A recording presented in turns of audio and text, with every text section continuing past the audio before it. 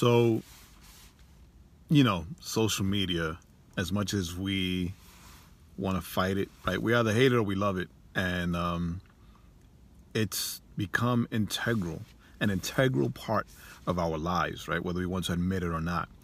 And like all things created, all things invented, rather, they can be used for good or it can be used for bad. And sadly, for the most part, it's used for bad, right? It's become a platform for bullying or being thoughtless with your opinions.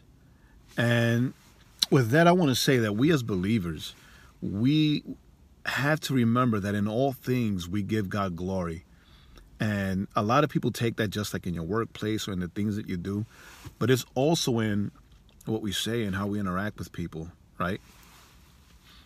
One of the commandments that Jesus gave was to love one another as he loves us, right? And by this, people will know that we're his disciples and how we love one another.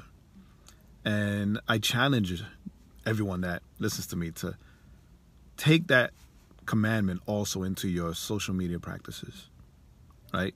Even in social media, let's learn to love one another as he loves us.